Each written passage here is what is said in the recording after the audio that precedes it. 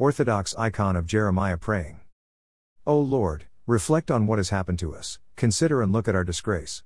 Our inheritance is turned over to strangers, foreigners now occupy our homes. We have become fatherless orphans, our mothers have become widows.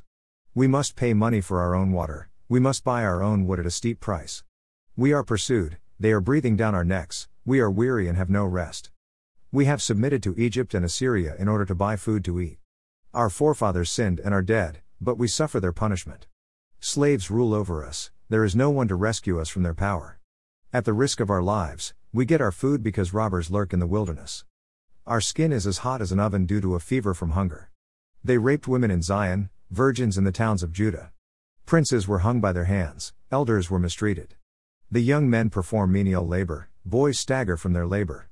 The elders are gone from the city gate, the young men have stopped playing their music. Our hearts no longer have any joy, our dancing is turned to mourning.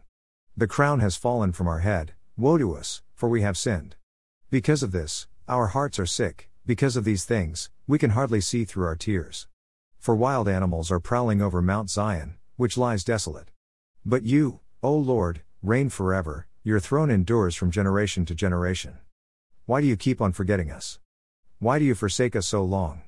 Bring us back to yourself, O Lord, so that we may return to you, renew our life as in days before, unless you have utterly rejected us and are angry with us beyond measure.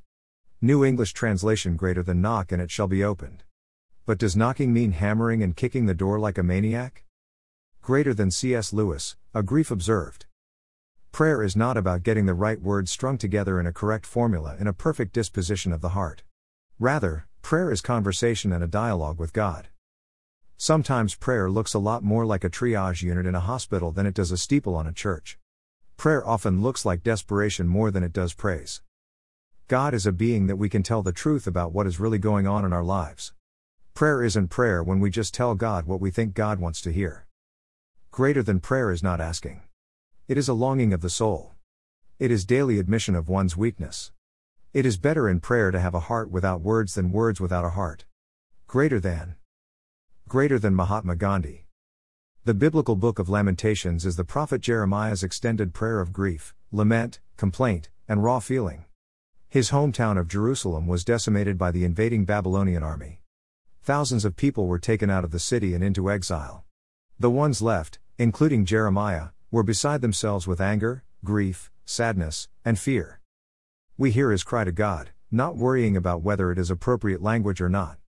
Jeremiah's words and phrases to God were heartfelt and real. We're worn out and without any rest.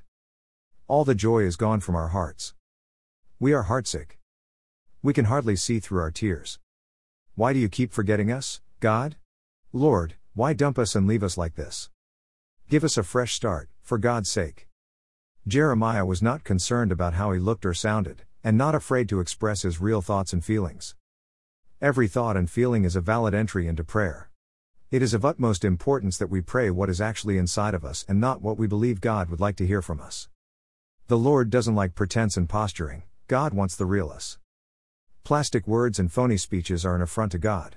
We must pray precisely what is on our minds and in our hearts, unfiltered, if need be. No matter the headache or the heartache, we only need to pray, without any concern for doing it perfectly.